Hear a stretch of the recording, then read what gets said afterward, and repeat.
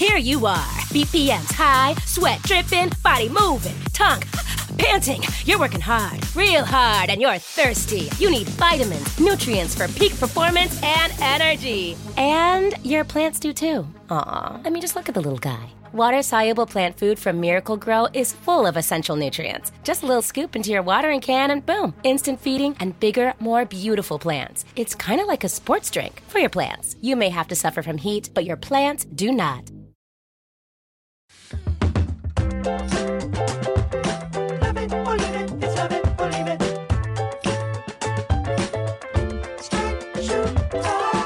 Welcome to Love It or Leave It, Vax to the Future. When the vaccine becomes available, take it. Vax to the future. It's gonna suit you real nice. You don't have to roll the dice. Take it. That is a no-brainer. Vax to the future. 2 shots should surely suffice. Maybe more, maybe less. When you're saving lives, but there's no time to second guess. Vax. Do it for you, do it for me, do it for us, everybody. Do it for you, do it for me, do it for us. Take the vaccine. Vax. Do it for you, do it for me, do it for us, everybody. Do it for you, do it for me, do it for us. Take the vaccine. Vax to the future. Take it. It's gonna suit you real nice. You don't have to roll the dice. Take the vaccine. Vax to the future. Take it. 2 shots should surely suffice. Maybe more, maybe less. When you're saving lives, well, there's no time to second guess. Vax. That is a no-brainer. That incredible song was sent in by Jorscan featuring Mr. Darcy. That's also one of my favorite names for people who have sent it in. Jorscan featuring Mr. Darcy. If you want to make a Vax to the Future theme song, please send us one at leaveit@crooked.com. You can send it to leaveit@crooked.com. Right now, Senate Democrats have the power to stop the wave of voter suppression laws sweeping the country by passing the For the People Act. But first, they have to come together and eliminate the filibuster. To do your part to get rid of this racist relic, head over to votesaveamerica.com/forthepeople and use our new whip count to find out where your senator stands. If they're on the fence, give them a call using our tool. We have to keep the pressure up. We have to unbreak the Senate, unfuck democracy. Got to get these people on board. Also, I would call this slightly less urgent in the grand scheme of things, but we got some cool Crooked store news. We have a pool float that says vaccinated on it. I think it's cool. I think you should get it. And it's actually selling out, so I would move fast. Go to crooked.com/store to pre-order it now before it's too late. All right. It's a cool pool float. Everybody's going to be jealous of your pool float. On the show this week, we played a great Earth Day game. We demand listeners show us your ketchup. And I talked to Chris Smalls about organizing efforts at Amazon facilities in New York and Alabama. It was a great conversation. Chris is somebody who was fired by Amazon after trying to improve conditions where he worked. He went down to Bessemer to help organize there, and that organizing fight continues, so check that out. But first, joining us this week, she is a stand-up, Emmy-nominated writer and best-selling author. Please welcome Laurie Kilmartin. Laurie, thanks for being here. Oh, I'm so excited. This is my first Zoom show with you. Yeah, it is. It is. And maybe our last. Pressure's on. I'll try to bring it. yeah, sure. It's a podcast. Stakes are so low. Let's get into it. What a week. A Baltimore woman didn't get to wear her wedding dress because of the pandemic, so on Sunday she wore it to her vaccine appointment instead. When reached for comment, the woman said, "It was over really fast and I didn't feel a thing, but enough about my wedding night." Oh my God. You know what? She wanted to get poked in her wedding dress, and she did. So I'm on her side. Nice. Meanwhile, on Capitol Hill, Manic Pixie meme churl Jim Jordan got into a one-way shouting match with noted doctor and person who emotionally is always about to take off his glasses and hold the bridge of his nose, Anthony Fauci, over when the country can fully return to normal. You don't think Americans' liberties have been threatened the last year, Dr. Fauci? They've been assaulted. Their liberties have. I don't look at this as a liberty thing, Congressman Jordan. Well, that's I look obvious. At this as a public health thing. We're not talking about liberties. We're talking about a pandemic that has killed 560,000 Americans. After the exchange, Fauci issued new mask recommendations suggesting that it might be beneficial for public health if some people added a ball gag. Look, there's a reason Jim Jordan is obsessed with liberty. He knows he should be in jail. That's right. So it's just the shouting. At the end of the colloquy, Maxine Waters jumped in with this. Mr. Chairman, I don't want you to answer my question. The American people want Dr. Fauci to answer the question. But What does it have to be? Sir. If you need to respect the chair and shut your mouth. So there was like a lot of like Yas queening going on a bit, like among some on Twitter. Yeah. Maxine Waters has issued some pretty good retorts over the years. This felt like it was after the fact and not that great. You know, it felt like she wanted in. Like it was like Jim Jordan was already quiet. They were already kind of moving on. I don't think Clyburn liked having somebody step in to try to talk on his behalf. Everyone just seemed pretty annoyed. That was my take. That was my take on you need to respect the chair and shut your mouth. I think she wants to swear, and she keeps holding herself back, and I really want her to let it fly. Man, I don't envy being in a job with Jim Jordan as a colleague. The CDC recommended a pause on using the Johnson & Johnson vaccine in response to a handful of very rare blood clots among the many millions of vaccinations administered. This is cancel culture. Johnson & Johnson is an effective vaccine, and yet the woke mob is getting its panties in a twist over 6 blood clots. No one is saying blood clots are good, but can't we still appreciate that several million people got vaccinated without blood clots? I have fond memories of Johnson & Johnson. It's part of my childhood. Does that make me a bad person? I don't think so.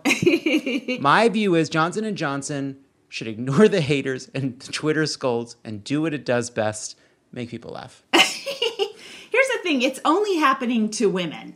And, you know, the product is named Johnson & Johnson. Clearly, they're trying to tell us it's for men.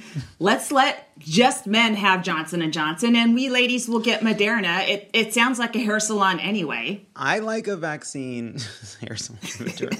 I like a vaccine that's strong enough for a man, but pH balanced for a woman. That's sort of what I'm looking for. Yes. According to the Wall Street Journal, toilet paper sales have fallen to levels even lower than where they were before the pandemic. Experts say consumers who hoarded toilet paper are working through their stockpiles. And I think it's actually just a really good sign that a year into this pandemic, a year into the lockdown, people are still using toilet paper. Like they haven't given up on it. Sure. I mean, there's the most basic commitment to cleanliness is always good. And honestly, I've seen the way Americans eat, and we should always be buying toilet paper. Never think you have enough. You don't. You're one Taco Bell dinner away from being out of toilet paper at all times. That's giving me ideas. Amazon workers in Bessemer, Alabama, voted overwhelmingly against unionizing. So I just want to remind everybody to shop local, support your... Sorry, hold on one second. No, just leave it at the door. No, just leave it at the door. Sorry, there's it's my amazing local book stock furniture hot tub store. It's just this mom and pop operation. They sell toilet paper, sex toys, bookshelves, sporting goods, swimming pools. It's a cool store. It's a cool little operation. Yeah, Jeff Bezos is a dad, so he is running a mom and pop. Chicago authorities have released body cam footage from the fatal police shooting of 13-year-old Adam Toledo last month, which shows that Toledo had his hands in the air when an officer shot him and that police and prosecutors lied about the incident. The ongoing reckoning over police violence and the endless supply of examples of injustice and killing has so thoroughly changed public perception on this issue that Pat Robertson said this. I am pro-police, folks. I think we need the police. We need their servants, and they do a good job. But if they don't stop this onslaught, they cannot do this. Do you know how bad it has to be to get Pat Robertson on your side? This is a man who thought Disney's gay days would cause hurricanes. That's real. He really thought that letting gay people into Disney would cause hurricanes. He blamed the Haitian earthquake on black people making a pact with the devil, a very old myth about the end of slavery. It tells you how quickly this issue is moving, that even an ancient monster like Pat Robertson is moving to the right side. Also this week, President Biden announced a September 11th deadline for a full withdrawal of U.S. troops from Afghanistan. We cannot continue the cycle of extending or expanding our military presence in Afghanistan, hoping to create ideal conditions for the withdrawal and expecting a different result. I'm now the 4th United States president to preside over American troop presence in Afghanistan. I will not pass this responsibility on to a 5th. Wow, thanks for taking that off my plate, said Tucker Carlson. Here's the thing, most of the 9/11 attackers were Saudi, and Osama bin Laden was Saudi. So I think the message to the world is, if you attack us, we will attack not you. And we will attack not you, just east of you for about 20 years. I hope everyone's learned their lesson about coming after the United States. 20 years. I was so young when it began. I was old even then. But I do hope if we take troops out of Japan, we do it on December 7th. Okay. That'll finally send them the message. Yeah. That. Loud and clear, John, loud and clear. California's Wildfire Research Center has found that the vegetation in the state is a lot drier than usual, setting up a potentially devastating wildfire season, but a gender reveal season for the fucking ages. It's gonna be awesome. They're gonna burn down so many forests. Really gotta tend those trees at some point.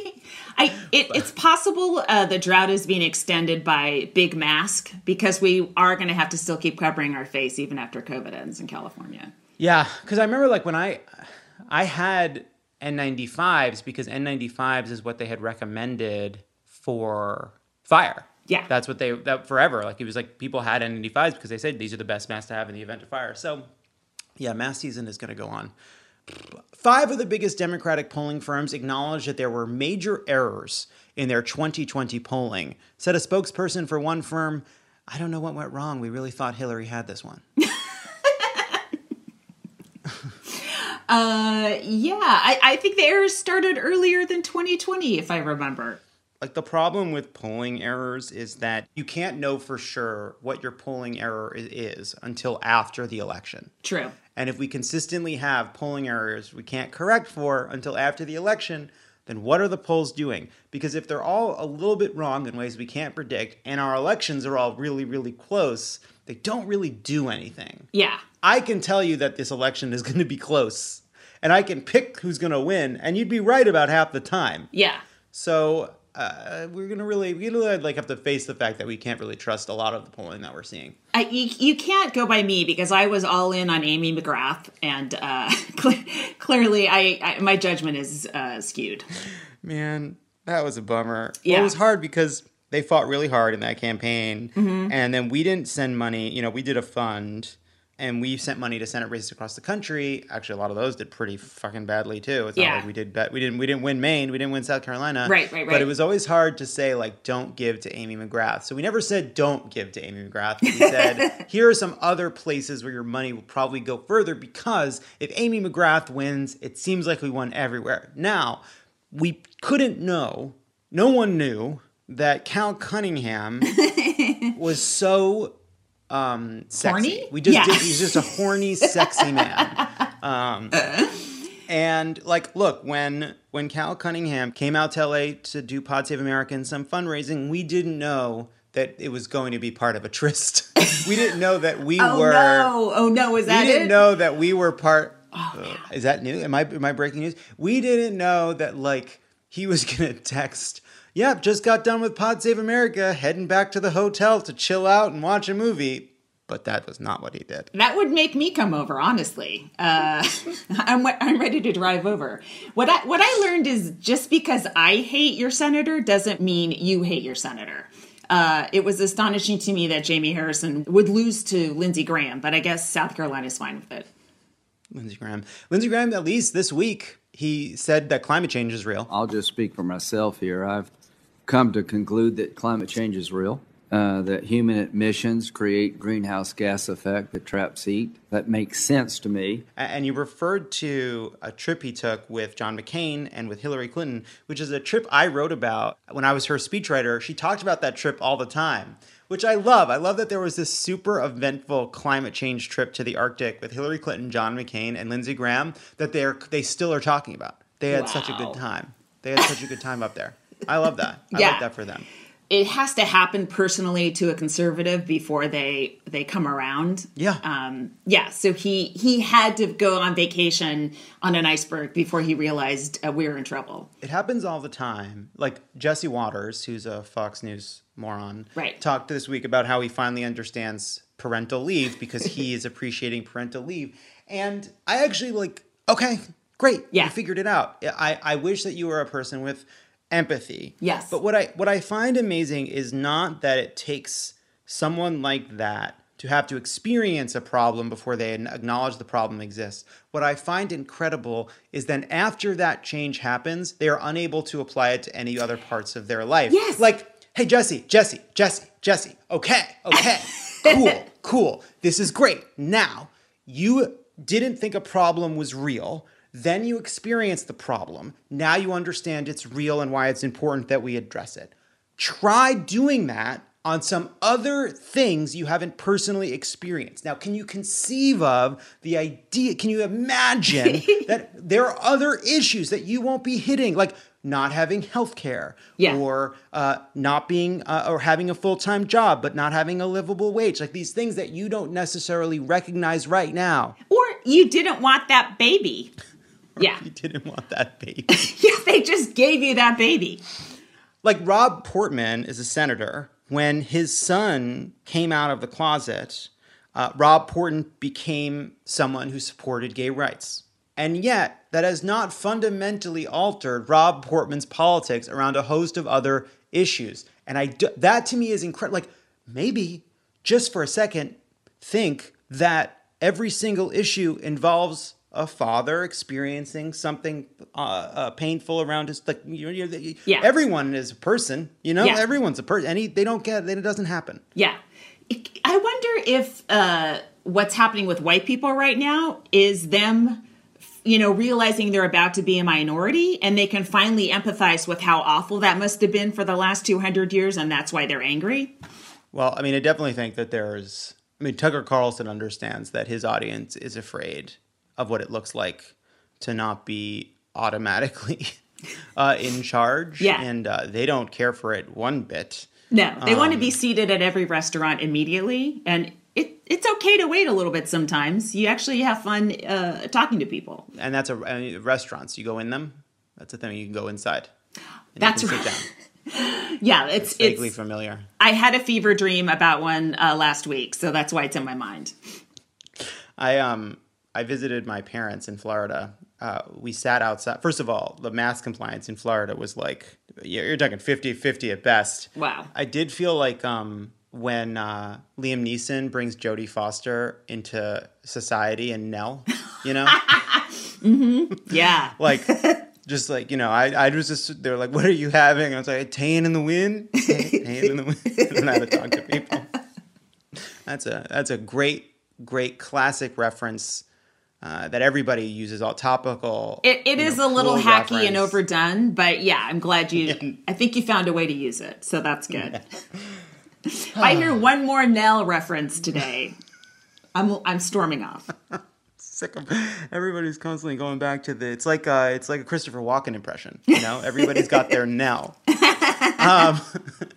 And finally, upon the passing of Prince Philip, a South African rhinoceros preserve is asking Buckingham Palace to remove his teeth before burial to repatriate them, as they are made from the horn of a rhino he hunted in the late 1960s. Now, Lori, that's completely made up. We just made it up. But it's so plausible. I absolutely believed it. Condolences to the Windsors. I don't know how to joke about it, but I do like the idea that is so plausible around Prince Philip. I was like, he must have become a conservationist after that because he had empathy with the elephant at some point, once he finally had its tusks as his teeth. I like that you know enough about Prince Philip to imagine it being part of a story, a narrative experience in Prince Philip's life. That's a sad legacy of growing up during the Princess Diana years. You can't help but know everything about the royal family. I'm ashamed. Lori Kilmartin, everybody. So good to see Thanks for having me. So good to see you. Thanks so much for being here. When we come back, a bachelor comes out as gay, and that means it's time for gay news. Hey, don't go anywhere. There's more of Love It or Leave It coming up. This show is sponsored by BetterHelp. Is there something I need to get off my chest? What is your outlet for working through the things that stress you out? Oh, man. I don't know. Pushing it down. Pushing it all the way down. Getting it real down deep in there. Squishing it real tight. Fighting through it. Gotta fight through it. Skinny jeans are for dads. Fight it. You fight it. You push it down. We all carry around different stressors, big and small. When we keep them bottled up, it can start to affect us negatively. Not me. I'm running on rails. Therapy is a safe space to get things off your chest and to figure out how to work through whatever's weighing you down. I said to my therapist just yesterday, I just feel like I don't have the attention span right now to focus on some of these longer term issues. And she's like, you found a way to say that every session for the past 5 years. If you're thinking of starting therapy, give BetterHelp a try. It's entirely online, designed to be convenient, flexible, and suited to your schedule. Just fill out a brief questionnaire to get matched with a licensed therapist and switch therapists anytime for no additional charge. Get it off your chest with BetterHelp. Everybody needs therapy. You need therapy. I need therapy. Tommy needs therapy. We all need therapy. Mm-hmm. Visit BetterHelp.com/loveit today to get 10% off your first month. That's BetterHelp, HELP.com/loveit.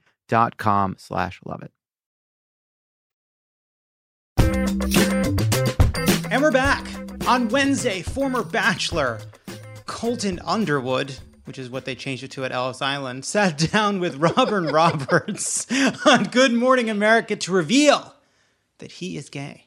Shortly after the news broke, it was also announced that Colton is not just gay, he's the gay star of a Netflix reality show following his life as an out gay man, with Olympian Gus Kenworthy as his gay guide. So, now it's time for gay news with Guy Branum. So, Guy, obviously when the news broke, I'm sure you felt exactly the same way I did. Unalloyed joy that Colton could be his true self and show other young gay kids how to be their true selves through this special. Is that right? Look, like anytime anyone on this planet comes out, it's a good thing. One who is dead is alive again. One who was lost is found. It is happy and exciting. But the way that, like, the mainstream press shit itself that this person who was part of Heterosexuality Central, like, just that we have to pay so much attention to it because he was on The Bachelor, this show that strangely ritualizes, like, straight mating, was just like, I don't know. There's maybe bigger stuff going on. Maybe bigger gay stuff going on. Couple points. It's not just that he was a resident of Heterosexual Central, as you would say. It's that, like, he was somebody who wasn't comfortable being himself and then also had, like, successfully built a career out of his straightness, his ostensible straightness. It is a career built around I am handsome and anodyne, an avatar for a straight mate, and I'm going to go on television and represent this ideal in a way that is pure toxic poison. Like, I'm going to take these incredibly important human experiences of seeking love and companionship, of finding a partner that sees you for who you really are, and I'm going to be part of a twisted corporate exploitation of those innate human needs for the purposes of creating a competition. Yes, and also went beyond that to being restraining order level creepy against the woman who he found love with on The Bachelor. And it's like, I think the first do no harm of male homosexuality is like, let's not be creepy to ladies. Yes, but and then it's like, okay, like, I'm glad you're now coming out. I think I agree with you. That's just like a good thing. But then it's like, wait, hold on a second.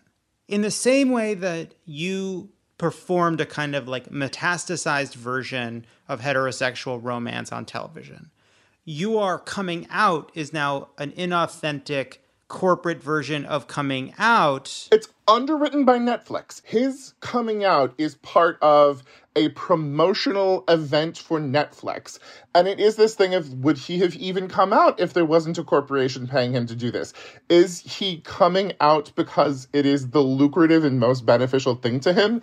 And one of the things I love so much about coming out, one of the reasons it is beautiful, is because it has consequences, because it is saying being true to myself is worth dealing with everything that the society pushes at queer people. And the notion of somebody coming out because it is the most lucrative and personally beneficial of choices is just, it is strange to me. It is not a thing I was ready to encounter. And what's amazing about this is what he's doing is actually relatively sophisticated for someone who seems so completely devoid of anything interesting to say ever. I mean, the thing is like, God, we love fungible gays. Like, God, the mainstream media just loves these interchangeably broad-shouldered, like, narrow-waisted white gays who are not saying anything interesting or challenging. And you're getting at a really good point of, like, and look, it's terrible because God knows gay men have been watching The Bachelor and Bachelorette and laughing at heterosexuality for decades now. But don't get that shit in our world. Like, the notion that they're going to do some sort of pretend little dance or game, him saying, oh, I truly loved what's-her-name, who I met on The Bachelor, but I haven't found emotional connection with the man now, is such a drumroll towards him doing some sort of bullshit ABC gay The Bachelor. And it makes me so mad, the strain, just imagining the kind of unreal, sanitized version of that they would try to do. I would love to watch a show about somebody coming out of the closet and learning from their queer elders and their queer peers, like, what this culture of homosexuality is. And I just know what Gus Kenworthy and producers decide for him is safe for television and safe for straight girls watching is not going to look like what the reality is. At least Finding Prince Charming on Logo had the good taste to cast a former escort as Prince Charming. Yeah. Like, some of this is The Bachelor's not for me. And I have a feeling that Colton's journey to find love is not going to be for me. Mm-hmm. What I hate about it is, all right, you were pretending to be straight for a long time, and then you contributed to this sort of like ugly, toxic thing. And now you're coming over to our side. And immediately what you are going to make is something that young gay people will need a gay guide to help them avoid, because most gay kids don't look like Gus Kenworthy and Colton Underman. They don't look like that. They don't get to experience looking like that. Yeah. Oh, you get a gay guide? Colton, you are a beautiful, athletic, cisgendered white man whose guide will be the same. What's the guide? You two of you look in the mirror and be like, we did it.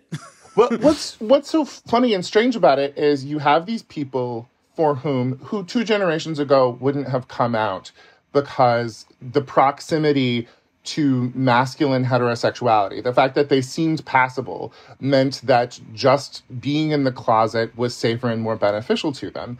And now they are in a world where weirdos and people of color and genderqueer people have fought the fight to make this a world that is safe for them. And they come out, and then they kind of get to move to the head of the line, especially in terms of the media. We just behave as though they are the most valuable of gays. And the thing is like, good for Colton. And I was in the closet. I did not write a book. Did you know that he wrote a book about how he wasn't gay? I did not know that. That is incredible. But I wrote a column for my college campus newspaper saying I wasn't gay. So, he who is without sin, I'm really saying a lot of Christian things to be a Jew right now. But like, look, we all went through closetedness. We all had to find this on our own, but having some humility about it, like maybe the humility to wait 3 weeks in between I'm gay and also I have a TV show about how I'm gay. It's, and like, that's not to say that there aren't real, like, bachelors have feelings too. Yes. And I'm not suggesting that anything about his journey isn't emotional, serious to him, important, that there isn't real, genuine pain and pathos inside of what will surely be part of the special. Yes. I'll wait, I'll reserve judgment. But like, I think the test to me is like, all right, this is somebody that has embodied a lot of heterosexual norms in virtually every aspect of what he has done in his public personal life. Mm-hmm. Is this show going to be part of that? Is there going to be some part of this journey where there's a moment of confrontation, not just with being gay, but with like notions of masculinity that I think even like you and I are cisgender, basically gay men. Mm-hmm. And like we are, and I do think that like for me, part of being gay, even in my like mid to late 30s, has been an exploration in my own psychology of what aspects of my personality are still a performance of heterosexuality to go along, to get along, because it's easier, because it's the breezy language of commerce and capital and business and retail and life. And you get something from being a cis man in our society. You get something from it. And how much of that is real and how much of that is a residue of what it was like to be closeted at a different time. I don't know the answer. It's a challenge. It's an interesting, I think, part of what it means to be gay in this era. What I fear, forget everything, forget where he came from, forget the corporate twinge and inauthenticity of it. What I fear is there is no shortage of content for straight people, for gay people, that does not examine these issues, that, and by not examining them, fosters them and continues them. And I'm not really ready for a Netflix special that is ostensibly celebrating what it means to be LGBT, but is ultimately just a very long mask for mask, you know? Yes. I mean, the media and I think straight people have such a taste for hot white gays you don't have to worry about because they seem fine. And you don't really have to think about what their internal lives are because they seem fine and are cute. It is the sassy gay boyfriend that everyone wants in a romantic comedy, and then you don't really have to think about him. But I think gay people, particularly gay men, particularly white gay men, because we have the safety of closetedness, because we have the safety of just pretending that we're like everybody else, we are very bad at being honest in media about who we are. We're bad at making TV shows about our honest experience. You know, like there are some amazing people out there who have done really good jobs of being honest, but there is so much anxiety around honest representation. And like, I just think if they had said David Halperin or Wanda Sykes or any number of people were going to, and I fucking love Gus. Gus is an adorable guy. If Colton Underwood needed to get better at skiing, I would say what a great person to go to. But when it comes to understanding who he is as a person, you could maybe look to somebody who wasn't ripped. And my hope, though, too, is that, like, I do wonder if some of this is, like, I don't know what of this show exists yet, if anything. And you read the description in the kind of announcement, and it's like, is this just the first person they got to attach? Like, is it going to be, like, I hope that there is a, look, they can make whatever the fuck they want, and the answer to content we don't like, we can just make other shows. There's plenty of opportunities. That's great. But my hope is, I just know that it is still the case. Like, I know what it was like for me when there is so little out there in terms of representation for a gay kid to latch onto. Every gay character is you. You watch it and it's like, that's what it means to be gay. There's not enough. You don't get to see 40, 50, 60 different ways of being gay. There's a few options. Yes. And what I just hope is that until there is so much out there that a gay kid can find themselves anywhere, that if they're going to have to find themselves in this, that the people who make it have enough respect for that kid to show them a few options. That's all. Just show them some options. Yeah. There was a review of the L Word in like 2009 that did a better job of explaining that anxiety of when you're not represented in media. When you have one representation, you put everything on it, and your response is just, I'm not like that. And, you know, I think that the queer community, the review is from like 10 years ago. I wish I remember the name of the woman who wrote it. But it's a little Shonda Furtagoyen. It's a little bit like, what are people going to think about me based on what they're seeing in this thing? And I think we as queer people have to be strong enough to try to be honest so that we can do those little bits of things. Can I tell you a lovely story? Please. Once years ago, I was at a comedy festival in San Francisco, and there was this I had sort of some bad interactions with maybe sort of like gay elders, who some of whom were in the closet, some of whom were not. And I was in a weird place, and I went up to the impossibly cute straight guy who was making s'mores for us, and who had a top knot. It was the golden age of top knot, and he was so tall and handsome. And I went up to him and I said, "Can I have a s'more?" And he said, "Oh my God, Guy," and then started telling me because he wasn't a straight guy, he was a gay guy. And he was like talking about what it meant to see me on Chelsea Lately when he was in high school. Now, did this make me feel impossibly old? Yes. This is just a self-aggrandizing story. I'm sorry, but it was just that little moment of being able to know that this person who is very unlike me in so many ways was able to see me and be like, well, there's space for lots of kinds of people. And, I certainly hope, yes, there's Colton Underwood, but there's Alec Mapa and Solomon Giorgio and Wanda Sykes and R.B. Butcher. So many more people out there representing their honesty that I think it's certainly not a perfect situation. It's a good situation that there are more people being represented. But we do need to care about how much of the bandwidth is going towards, ripped cis white boys. And especially ones who are part of who the world cares about because of their participation in heteronormative narratives. And so Netflix, as a huge admirer of your service and user of your service, praise be to Netflix, you call Guy Branum, all right? I'm not saying Gus Kensworthy doesn't have some great ideas and pitches for Colton on how to be gay, but if we want to really show Colton the ropes, you get Guy on the fucking blower, Netflix. And that's gay news. Ba-da-ba-ba-ba-ba-ba. Gay news. Guy Branum, so good to see you. Thank you. Thank you for having me. And I just want to acknowledge the fact that you and I made plans for Tuesday. Neither one of us texted each other, and it just didn't happen. I thought we were waiting until we were both officially vaccinated. All right, I'll take it. Yes. I'd like to make 2 points. The first one is, when I went into that story, I realized I couldn't tell a third of it, and that it just ends up sounding self-congratulatory in this version. It's a self-congratulatory story regardless, so please cut it if you need to. And the second point is, I made plans with 2 separate people on Tuesday and never followed up. You know what? I'm still recording. You leave that in. That stays in. That all stays in. Now we're going to break. Thank you so much to Guy for joining us. When we come back, we play a game about the nationwide ketchup shortage. Hey, don't go anywhere. There's more of Love It or Leave It coming up. All right, people, we all know the stakes of the 2024 election are high, whether it's keeping the Senate, taking back the House, or stopping Republicans at the state level.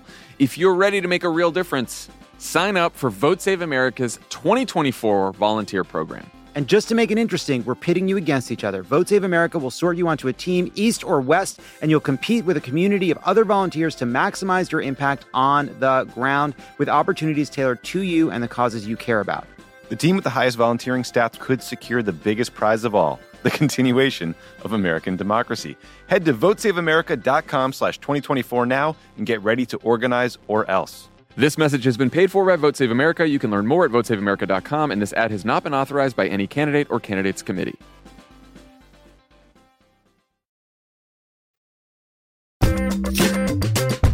And we're back. This week, news broke that after a year of delivery and to-go orders, we are currently facing a nationwide ketchup package shortage, with Heinz planning on going to emergency packing production to meet the increased demand because Biden still refuses to invoke the Defense Production Act. This hasn't impacted me terribly, as I prefer to eat my fries in the French way, with mayo. I'm just going to say that and then deal with the comments. But it's actually true. But you're right. Okay. Sorry. I don't know if we're allowed to chime in, but... You don't exist yet. You haven't been introduced yet. You don't exist in this world yet. I couldn't let you take the mayo heat alone. I'm so sorry. I'll mute myself. You're doing so great. The point is, gone are the days of liberal fistfuls at the bottom of the bag. Large chains like Long John Silver's and Texas Roadhouse have turned to secondary suppliers. Ronald McDonald and Wendy put aside their rivalry to rob a warehouse in Altoona. But we've been preparing for this contingency. We all have, because here at Love It or Leave It, we know that in every home lies a filthy secret, a sordid collection of packets and napkins and cutlery and loose chopsticks that we've hoarded from restaurant to-go orders, whether in a drawer, a paper bag atop the microwave, or on your nightstand, because every room is a kitchen now, and every surface an airplane tray table, ready to support a laptop, a meal, a nap, whatever. So we're asking our listeners to compete to prove who has the most elite condiment collection in a new segment we're calling Heinz and Go Seek. Here to play, we have 3 listeners. We have Sagi. Hello. We have Jackie. Hi. We have Angie. Hello. Hi, everybody. Hello. Hi. Hello. Are you ready to play this game? Very nervous. I'm ready. But yes. Angie, you can't just nod. It's a podcast. I'm ready. I'm ready. Sorry. You're doing so great. All right. Here's how the game works. I'm going to ask you a question. You're going to have to show. All right. This is not, you can't just answer. All right. Question number 1. Who has the most matching sets of to-go utensils? We need to see a knife, a fork, and a spoon. Go. Zero. Go. It's a race. I got nothing. No one's going anywhere. Because now when you order, they ask if you want utensils, and I'm like, no, I'm in my house, so I just don't have them. I'm sorry. No, it's Earth Day, Sagi, and that's exactly what you're supposed to do. You're not supposed to Is it get... really Earth Day? It is. Well, this is our Earth Day episode. This is our Earth Day episode. Sorry. So even though you're clearly losing this question, you're winning in a larger sense. Angie, let's see what you got. I have, these are the forks and spoons that I have that were just on hand. Okay. And that's just from that drawer. Let's see what you got, Jackie. I have only forks and then 1 knife and 1 spoon. All right. You know what? First of all, that was frankly embarrassing. Sagi is morally opposed correctly, but still in a way that rankles. Angie and Jackie, what's worse is you don't have a moral stand. You just don't have a great collection. Stay right there. I'm not even playing this game. All right. I'll be right back. You stay there. Everybody stay there. I thought you guys did great, by the way. Thank you. Don't talk when I'm not there.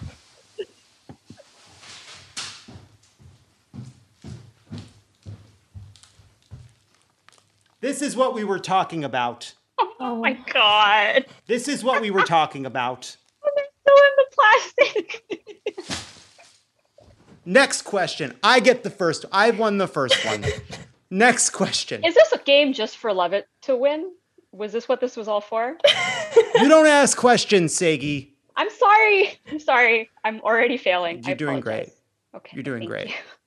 I'm going to give that round to Jackie, honestly, because I just feel like she's brought the... Thank you. She's just, she had 1 more spoon. All right, second question. Who has the most rare sauce packet? Oh, that's me. Show me 1 condiment from a packet that is unusual. So, I guess it depends what you mean by unusual and to whom, but I do have various chutneys from a samosa place. And that's what I'm going to go with, because it is in our takeout sauce packet. So I'm counting it because it was from takeout. All right. We have chutneys. And we have chutneys. I have a honey packet from my socially distanced road trip across the country. And I believe this comes from a random cafe in Savannah, Georgia. So I don't know if honey is a honey packet from Savannah, Georgia. Jackie, it's been slim pickings over here. We have a chutney and a regional honey packet. It is from Canada, if that gets me anything. I don't know that it does. So this is ungodly. I have the old Chick-fil-A Polynesian one and the new one. I don't know why we have just one of the old one. Wow. An ancient Chick-fil-A Polynesian sauce packet. It's an artifact. It's an artifact. Whenever I'm reminded of the fact that Chick-fil-A sells something they're calling a Polynesian sauce, it raises all kinds of questions about the appropriation that must certainly have gone into the creation of that sauce. But no time to dive into that today. Jackie, question number 2 goes to you. Thank you. You're doing so well. Though then we start to ask questions about going to Chick-fil-A. Was that wrong? Should we start thinking about that? And then I'll say, no, I had Chick-fil-A. This is real yesterday. I had Chick-fil-A today. I don't think it's that good. I have never eaten at a Chick-fil-A. I'm just going to never. I have when I've been to the States just to try it. And I could do without it. It's fine. There's better chicken. Jackie, You're winning the game. You're also winning hearts and minds. Because what I'm hearing from Seigi and Angie is Angie's never eaten a Chick-fil-A. No parade for her, sadly. Next question. And then Seigi, come on. It's fine. It's better than fine. There's been a fry quality issue that it's time we start talking about, but it's very good. All right. Third question, final question. This is the name of the game. This is why we're all here. All right. Given the ketchup shortage, we would like to see who has the most ketchup packets. We count catsup. Show us your ketchup. Oh, man. Unfortunately, we made burgers and fries last night, so some of them got eaten. But Where'd Jackie go? How far does Jackie have to go to get this ketchup? I realized that I have almost identical amounts of ketchup, soy sauce from Thai, Japanese, Cambodian restaurants, and then every kind of Del Taco hot sauce you could possibly imagine. Angie, I love that you also have a bag of like takeout sauces. It's so well organized. Seigi and Angie are so well organized. So Angie, roughly speaking, how many ketchup packets, not all these other packets, was not the question. 23. How many ketchup? 23 ketchup packets. From 4 different Jackie, restaurants. From 4 different restaurants. Jackie, what are we looking at here? I thought I had more. We used to have this filled up. Now we just have the 4. Wow, only 4. Yeah, I have those too. The dip and squeeze ketchup. It's really a very high-end packet. And frankly, I don't know is better than the packet. I don't think this is better than the packet. That question goes to Angie. I didn't even get the answer. Oh, sorry, Seigi, I forgot you were there. How many? I'm just fucking with you. I only had 12, so I lost anyway. She had 12. She had 12. That was good for Seigi because Seigi doesn't even get the cutlery. And good for her because this is our Earth Day episode. And in a sense, she is winning. But in another sense, who won? Who got 2? Was it Jackie? Jackie wins the game. Thank you. Angie came on strong at the end with ketchup packets. But in the game of hide and go seek, hunts and go seek? We're not eating Hunt's ketchup. We're not animals. Hide and go seek. The winner is Jackie. Great job, everybody. Did a great job playing the game today. Good job, everyone. Thank you so much. Bye, everybody. Great job. Thank you. Happy birthday. Thank you. Happy Earth Day. Oh, I thought you said birthday. Sorry, it is my birthday, but happy Earth Day. I'm a conservationist by profession, so I have to say it's your birthday. Thank you. Yeah. Happy birthday. Happy birthday. Happy birthday. How did you think Angie knew that? I don't know. I was like, did I say it and forgot? I don't know. Get them out of the Zoom. Sorry. Get them Bye, out. everyone. Bye. Thank you to Angie, Seigi, and Jackie for playing. When we come back, I talk to Chris Smalls about fighting for a union at Amazon. Don't go anywhere. This is Love It or Leave It, and there's more on the way. All right, people, we all know the stakes of the 2024 election are high, whether it's keeping the Senate, taking back the House, or stopping Republicans at the state level. If you're ready to make a real difference, sign up for Vote Save America's 2024 volunteer program. And just to make it interesting, we're pitting you against each other. Vote Save America will sort you onto a team, east or west, and you'll compete with a community of other volunteers to maximize your impact on the ground with opportunities tailored to you and the causes you care about. The team with the highest volunteering stats could secure the biggest prize of all, the continuation of American democracy. Head to votesaveamerica.com/2024 now and get ready to organize or else. This message has been paid for by Vote Save America. You can learn more at votesaveamerica.com, and this ad has not been authorized by any candidate or candidates committee.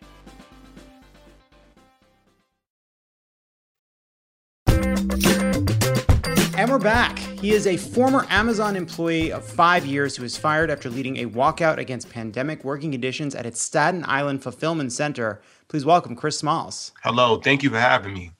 So before we get into what's been taking place in Bessemer, I wanted to start with your experience. Can you just talk a little bit about what led you to work at Amazon, what the conditions were there, and just what happened? Well, before Amazon, I worked at a grocery distribution warehouse overnight, 10 hours. It was a very physical job, even more physical than Amazon, actually. I was unionized, but the union didn't really represent me. I had a situation there that didn't really sit well with me. I went through the whole arbitration process. The supervisor, who was in the wrong, when it came to my situation, only got a slap on the wrist. So that forced me to pretty much look elsewhere for work. And at that time, Amazon was opening the building. And this was back in 2015. So I started off at their location in Carteret, EWR9. That was my first site. Launched that building, worked hard for about 7 months, and got promoted up to a process assistant, better known as an assistant manager. So I've been in that position for the last 4 years. I opened up 3 buildings for them, starting off there. Second was Connecticut, BDL2, Windsor, Connecticut. And then my last site was JFK, Staten Island in New York. And the working conditions, these buildings all were the same. We're talking 1 million square feet. Pretty much you walk the state of Rhode Island every day, and that's not a joke. It's serious. 30 to 60 miles a day, 14 NFL football fields. So you can imagine how massive these buildings are. 10, 11-hour days, 12-hour shifts sometimes. I was on a 12-hour shift. You lose a lot of family time, I can tell you that. And it takes a toll on your body for sure. So when the pandemic hit, you were vocal about wanting greater protections for workers at the plant. What pushed you to want to strike, and what were the demands? Well, number one, I'm still a single parent, and that was my first complaint. You know, what are you doing for parents to have school closing due to COVID? That was my first question to HR at the building. And their response was, oh, yeah, you know, if you don't feel safe, you can stay home, but you won't be paid. That's what Amazon was offering at that time. We're talking last year, beginning of March. I said, okay, that sounds good. But, you know, what do we do after we use all of our paid and vacation time and our time is depleted? You know, how can we pay our bills and stay home and be safe at the same time? And once again, their response was, you know, just apply to the Amazon Relief Fund. And I said, okay, I will, but I don't think everybody's going to be approved to get, you know, relief. So I'm thinking always of the broader perspective. And what pushed me over the top was when I did use up all my time and I came back to work and noticed that my employees in my department were sick.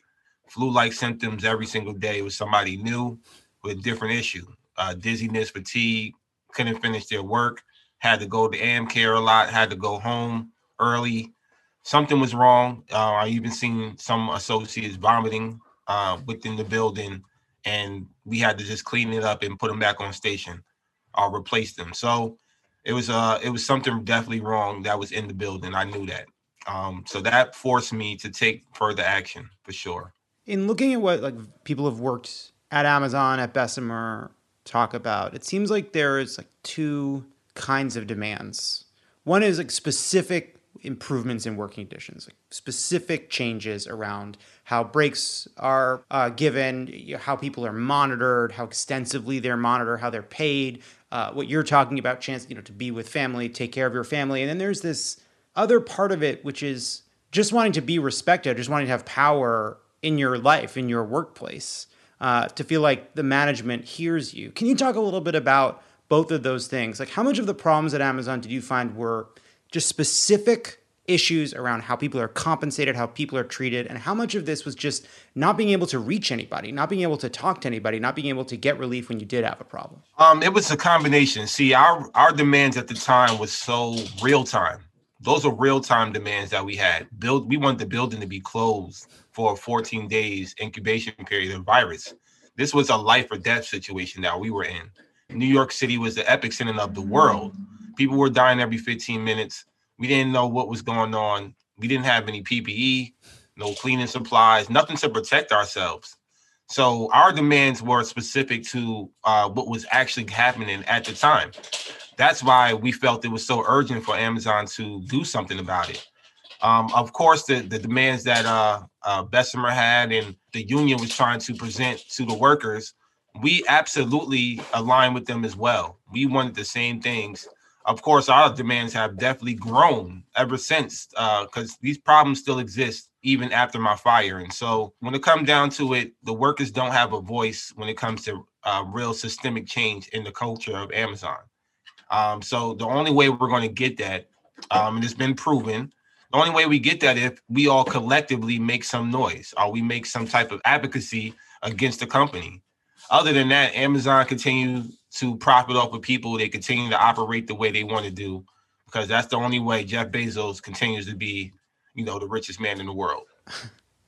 What was your response when you found out that after trying to organize to protect people from COVID, that the reason you were ostensibly being fired was for not taking COVID protocols seriously? I knew day one that, that was a lie. How can I, the one person that was raising concerns, be the one violating the policy? That didn't never make sense to me. And then it's been proven already, even with the lawsuit that I currently have with the Attorney State General's office. 2 HR reps came out and said that they never agreed with my termination. I should have never been terminated. It was never justified. It was never explained to me in depth, the policies. So legally, I'm hoping to be vindicated as well. And I always knew from day one that they was targeting me, because out of 5,000 people in that building, I was maybe the second or third person to be put on quarantine.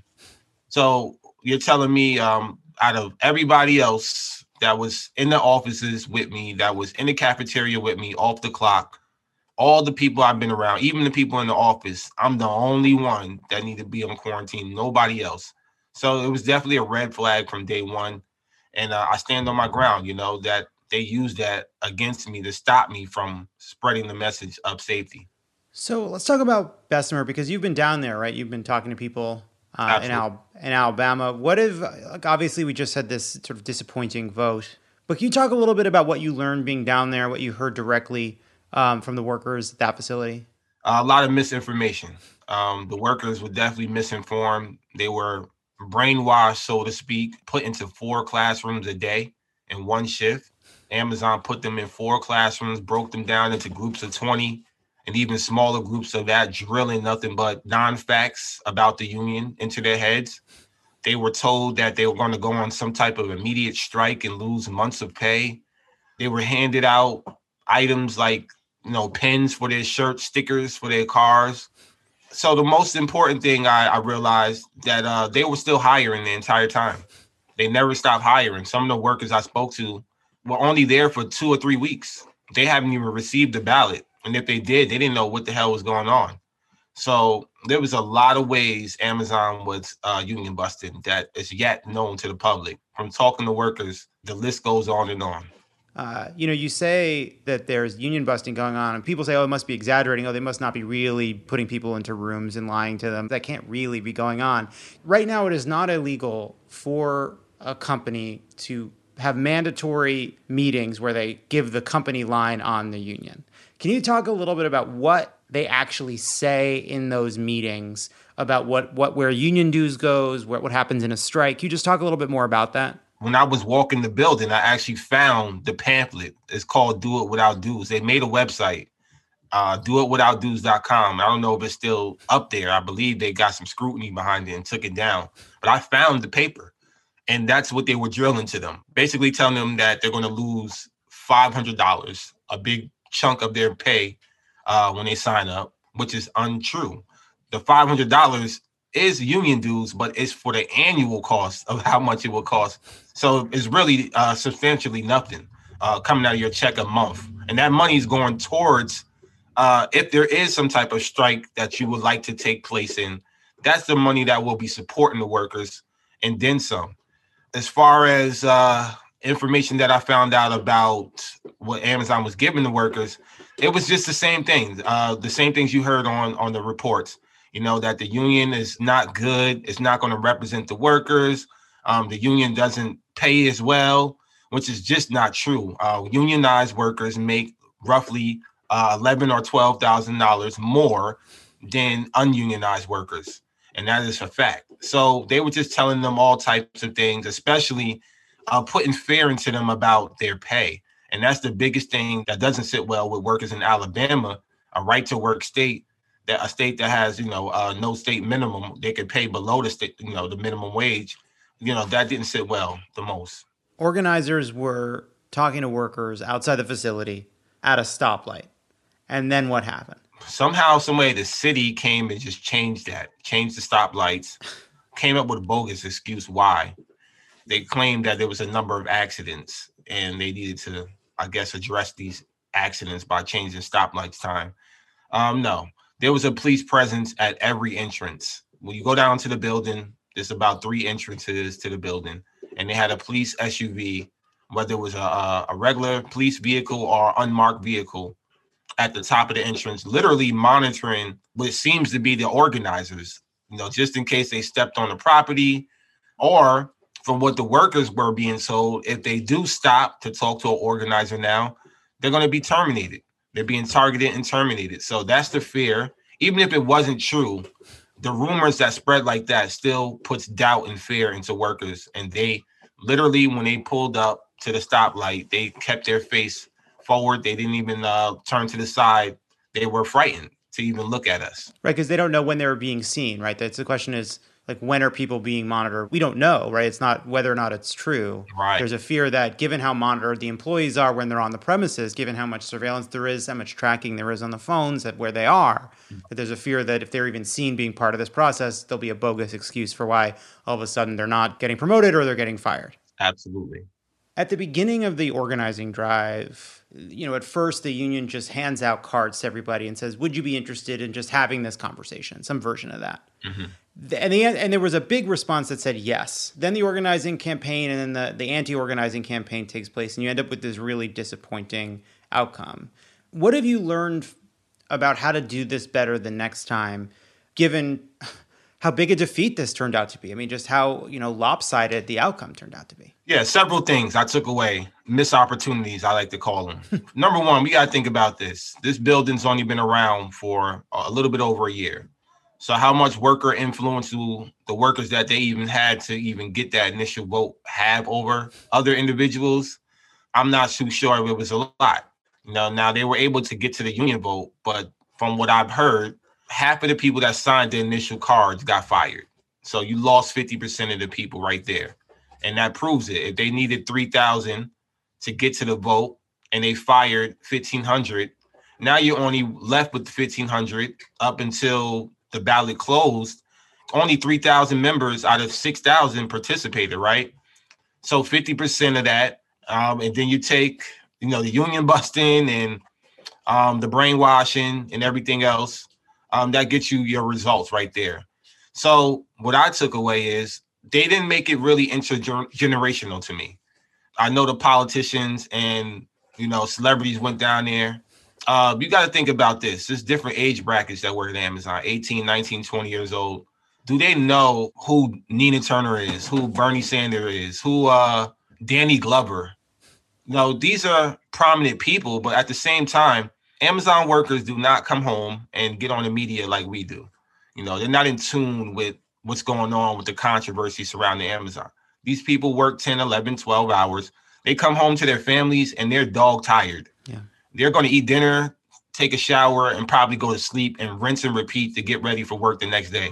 They're not really hearing the outside noise too much as we think that they are. That doesn't really resonate to them. You could bring down the president himself. That doesn't mean that it would have reached the mass inside that facility, which we've seen when Bernie Sanders went down there and still only a handful of workers showed up. So that told you right there that they've never had enough workers' influence.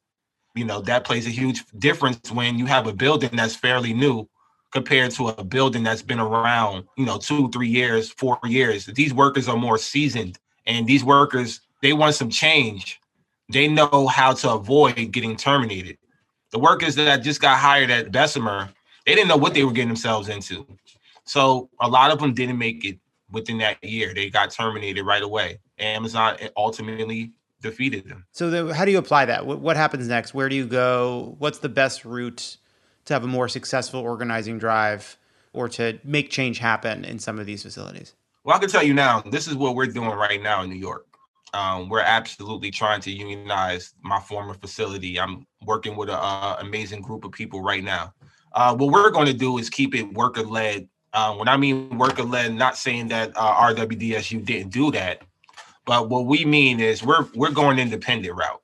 We're going to build a union from the workers. Let the workers build this union to feel more comfortable with coming forward to sign up for it.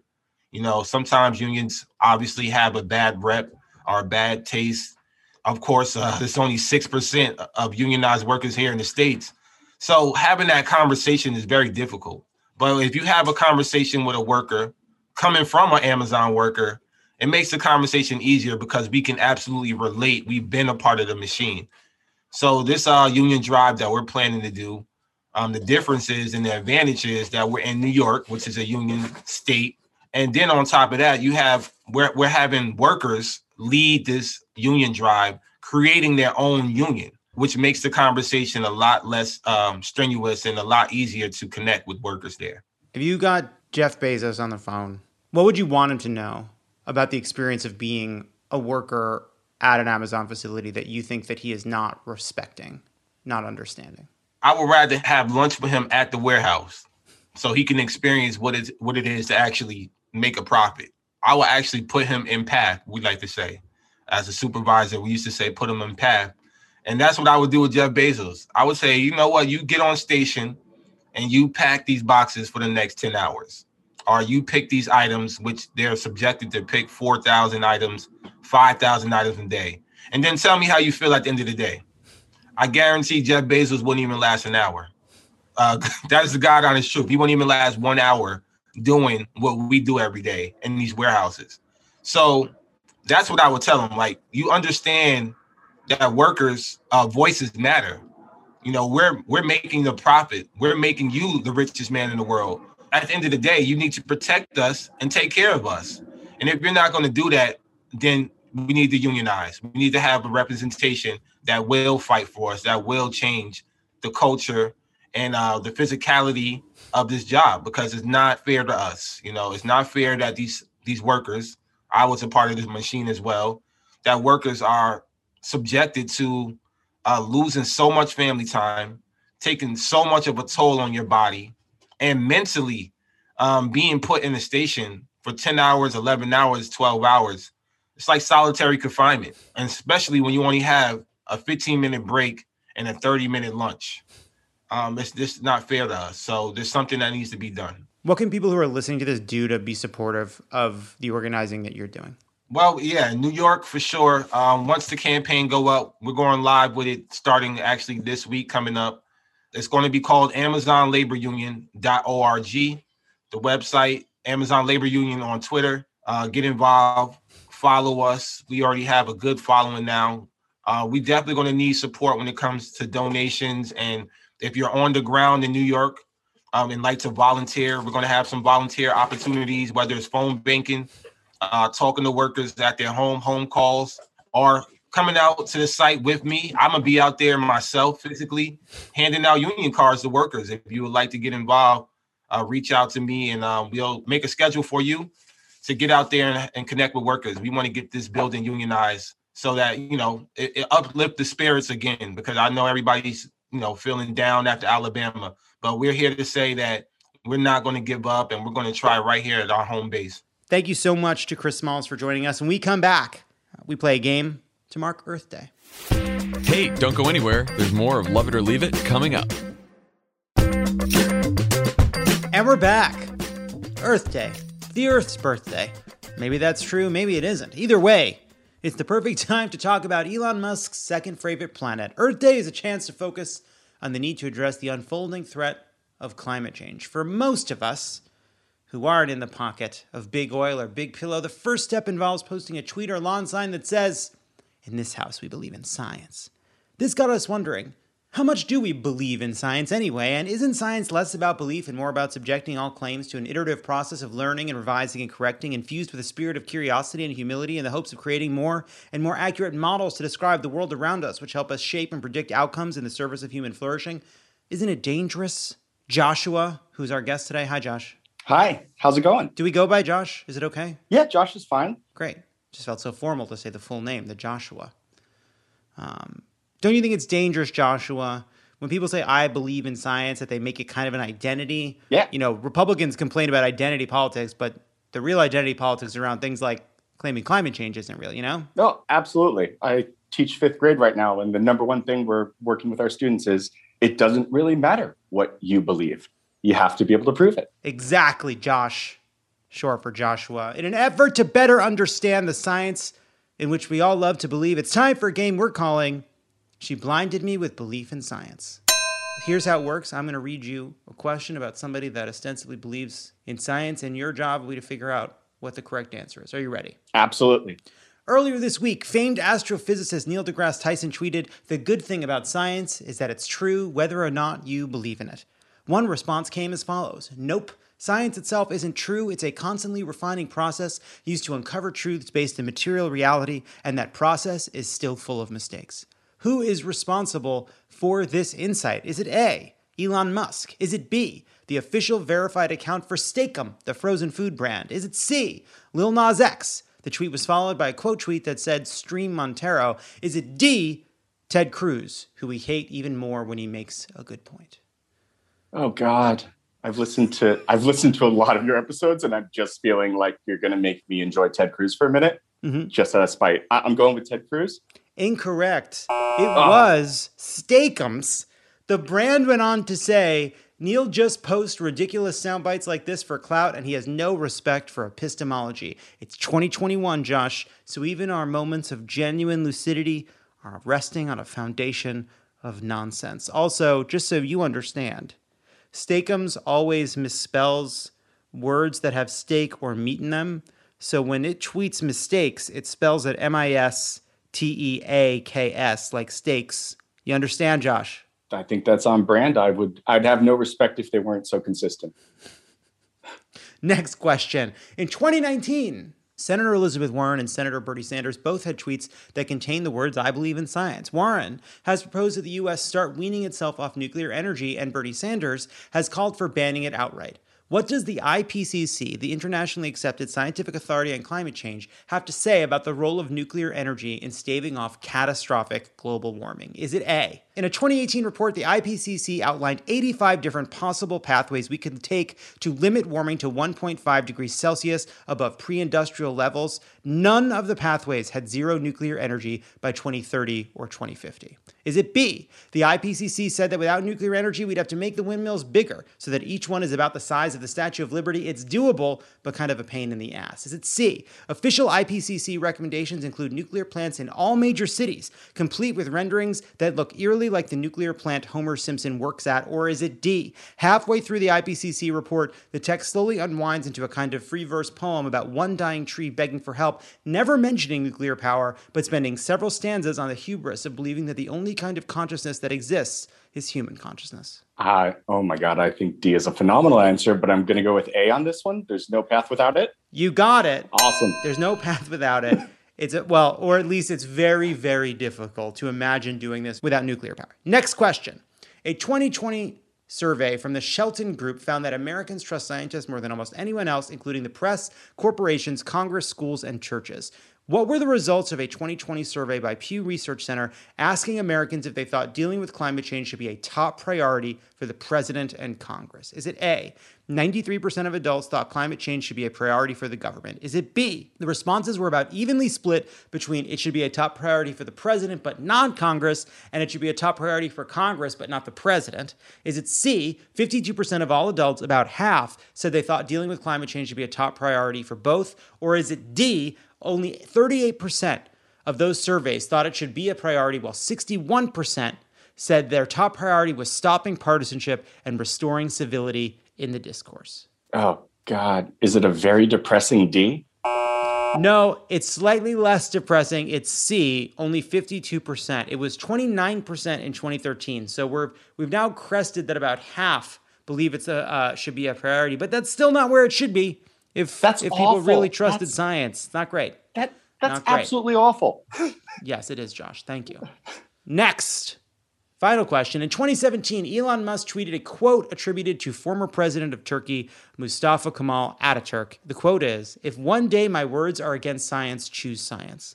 Which of the following are words Elon Musk used against science since that was posted? Is it A, in March of 2020, as companies were starting to shift to remote work, Musk tweeted, "The coronavirus panic is dumb"? Is it B, he tweeted, "Based on current trends, probably close to 0 new cases in the US by the end of April"? Is it C, he tweeted misinformation about rapid antigen tests and said he will not be vaccinated? Or is it D, anything, literally anything, related to the Hyperloop? This feels like an all of the above one. Josh, you got it. You cracked Awesome. it. You cracked it. You got it. Josh, you've won the game. Woo! Thank you for believing in not believing, but still respecting the scientific endeavor. You bring that energy to you talk about that with you teach that. Yeah. You're the expert. I believe in two things, John. I believe in science and you. Oh my God. I gotta get out of here. Get him out of here. He's pandering, all right, which we like, but in small doses. Great job, Josh. You won the game. It seems like those kids are in good hands with a great teacher. When we come back, we'll end on a high note. Don't go anywhere. This is Love It or Leave It, and there's more on the way. And we're back. Because we all need it this week, here it is, the high note. Hello, Nicole from Boston here, and my high note of the week is that my mom just wrapped up her last round of chemotherapy. We found out a few months before the pandemic that her leukemia had returned for a third time. So after a very stressful year of going in and out of the hospital several times a month during a pandemic with a weakened immune system and infection-prone lungs, we are very, very happy that it's over. She made it. She got her second shot of the vaccine last week, and we're hoping we'll get the cancer-free news in the coming weeks. And yeah, we're just really excited to finally start returning to normal. Thanks for everything you do. Bye. Hi, Love It. This is Elizabeth in Austin, Texas, and my high note for the week and for the past 14 months is my girlfriend. She's made me laugh every single day and has also managed to finish her degree and is about to graduate and become a middle school science teacher. She listens to Love It or Leave It too, and I'm just so glad she's a nerdy VA with me. Hey, Love It. I just listened to your high notes, and Valerie, although her high note made me cry, actually gave me hope anyway. So yeah, my high note for this week is one of the high notes on your show. That and listening to you and Emily Eller, who really, you two, twins separated at birth. So good. So funny. And so I can say with confidence that I laughed and I cried. Alrighty. Happy almost end of it all. Take care. Hi, John. This is Mitzi. I'm in San Antonio, and my high note this week is that the monarch butterflies have come through our neighborhood here in San Antonio, Texas. They laid a bunch of eggs on our newly planted milkweed, and right now we have about 24 big, fat caterpillars munching through some more milkweed in a specially built enclosure in the front yard, and we're going to watch them keep them safe from predators, and we're going to watch them form chrysalis and change into butterflies and release them into the wild so that monarchs are protected. Thank you so much to everybody who called in. They have been so moving. Obviously, there are the incredibly personal stories that people have been sharing, like new smoothie recipes. I was really grateful for that one last week. That was the one that really got me to tear up. If you want to leave us a message about something that gave you hope, call us at 213-262-4427. Thank you to Lori Kilmartin, Guy Branum, Chris Smalls, and everyone who called in. There are 570 days until the 2022 midterm elections. Have a great weekend. Love It or Leave It is a Crooked Media production. It is written and produced by me, John Lovett. Ryan Woodruff and Lee Eisenberg. Jocelyn Kaufman, Pallavi Ganalan, and Peter Miller are the writers. Our associate producer is Brian Semmel. Bill Lance is our editor, and Kyle Seglin is our sound engineer. Our theme song is written and performed by Sure. Thanks to our designers, Jesse McLean and Jamie Skeel, for creating and running all of our visuals, which you can't see because this is a podcast. And to our digital producers, Nar Melkonian, Milo Kim, and Matt DeGroot for filming and editing video each week so that you can.